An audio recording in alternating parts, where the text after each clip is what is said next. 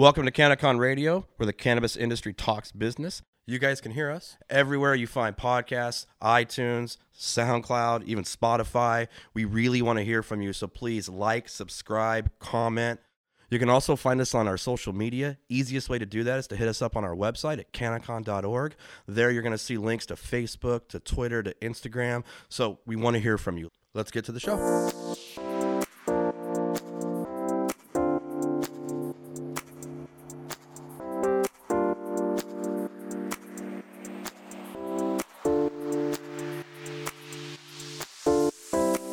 What's up, guys? It's me all by myself. I got Nick from Baker Technologies with me. What's up, Nick? Hey, Nick. Thanks for having me. How has your day been, dude? It's been crazy. Lots of interest. It's amazing to see the lineups down the hall. So much community involvement. It's amazing. You guys are CRM, right? CRM for cannabis retailers, dispensaries. Yeah. Right, like half of these business owners have no fucking idea what a CRM is. Exactly. Right. So and the other half are like, okay, but why don't I use Salesforce? It's a really good point. So having that conversation about how we're specific to the industry, why you might need tools that are outside of your point of sale, but still integrated to your point of sale to increase repeat business, be able to retarget purchase behavior. These things are going to allow you to be better off when you start, but also have longevity, increase your market share. Yeah, and it's interesting because there's no way that that's not one of the last things that people think about when they're starting a cannabis business.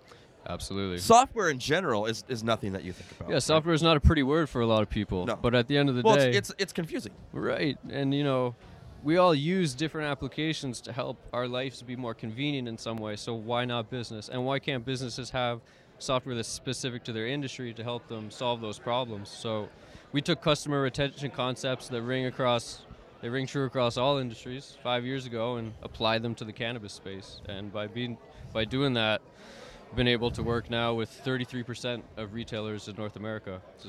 So what does it look like after you're done educating people on why they need to use their CRMs, use your or a CRM system? So typically we'll show a demo of the platform. You know, that's obviously a sale, but there's a lot of education that goes into that as well. We'll help them get set up. We'll do their onboarding, and then they get an account manager. And typically that account manager is not only just answering their questions, but helping them with strategy. You know, maybe you should try sending these types of text messages. You should segment your demographics based off of this product because we're seeing that, you know, you're having more demand for this type of a strain. So, yeah. See, and that right there is very interesting because my assumption would be that people just think, well, I'm just going to use the old adage of what I see sell on the shelves is I'll just order more. Yeah, I hear that a lot, to be honest. Well, with you. I'm sure you do. Oh, right? yeah, man. Like, what do you mean? I can just fucking see that. That jar's empty, that jar's full. I'm going to order more of that, not more of that. Right, but who purchased it? You know, which demographic was purchasing that? At what time of day? You know, do you know what individual customers were coming in to get DJ Short's Blueberry that you had in stock for 3 weeks? Once you can, Nick is growing some DJ Short Blueberry right now. Full disclosure. Once you have that ability to retarget on that much of a granular level, it makes the shopping experience more personalized. Yeah, we were talking about that earlier. Like, Yeah. I actually hate going to dispensaries because you never know what to fucking expect. Right. Ever. Like, it's always different, and so you never feel like you actually are like a smart consumer, and the internet has made us all smart consumers. And so as a smart consumer, it's hard to be smart when every single store that you go into, A, is totally different, B, the knowledge of the person working vastly fucking varies. And so you almost have to be an expert on exactly what you want, or you're putting your medicine's life in the hands of someone who makes like $8 to $10 an hour. Absolutely. I only receive indica messages from the dispensaries that I go to because I've told them, and they know Nick only smokes indica flower. Right. So messages that I'm getting are only indica, and that's personalized to me. I'm not getting a Wax Wednesday message when I don't But you don't smoke wax. Concentrates, Right. right? So, and it's so funny you know about Wax Wednesday because, I mean, like, that's all I smoke. And so it's like that's when I go is on Wednesdays. Right. Because you save 30% And when you spend $100 a week, that's $30 that you save. And if you're in a new city where you might have been to a dispensary a year ago and they know, hey, it's CannaCon, let me retarget all those folks that were shopping with me between, April 16th and April 20th, and let me retarget the people who bought concentrates. I guarantee you're going to have a subset of your patients that come in that day that are just here for the show. Wait, so you're saying that my list of customers is actually important and can make me more money in the future? And why do you think people that I won't sell you my list of attendees is because I am going to market to them enough that I sure the fuck don't want you marketing to them. I'm already going to irritate them. Right. Exactly. So that list becomes your source of revenue.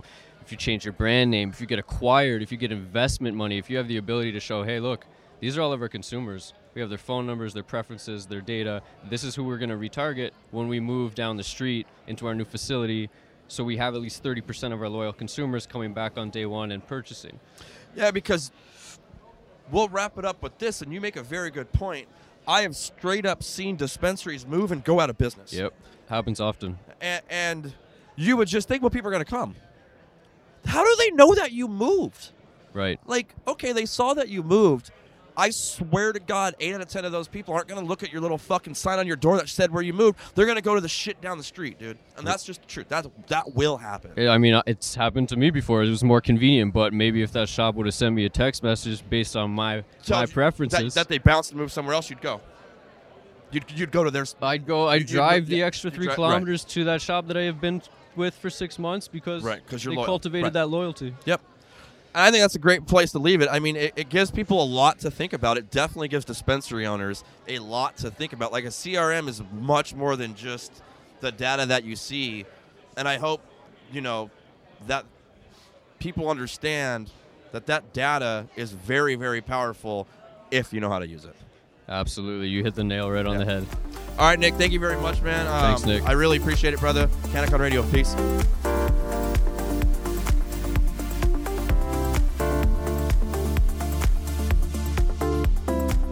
You've been listening to CannaCon Radio, where the cannabis industry talks business. Please don't forget that you can find us on iTunes, SoundCloud, Spotify, everywhere else you find podcasts.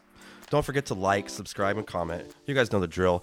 You can also find us on our social media. Remember, the easiest way to do that is to hit us up on our website, cannacon.org. Links are at the bottom, Facebook, Twitter, and Instagram. We really want to hear from you, so please like, subscribe, comment. Until next time, peace. Peace.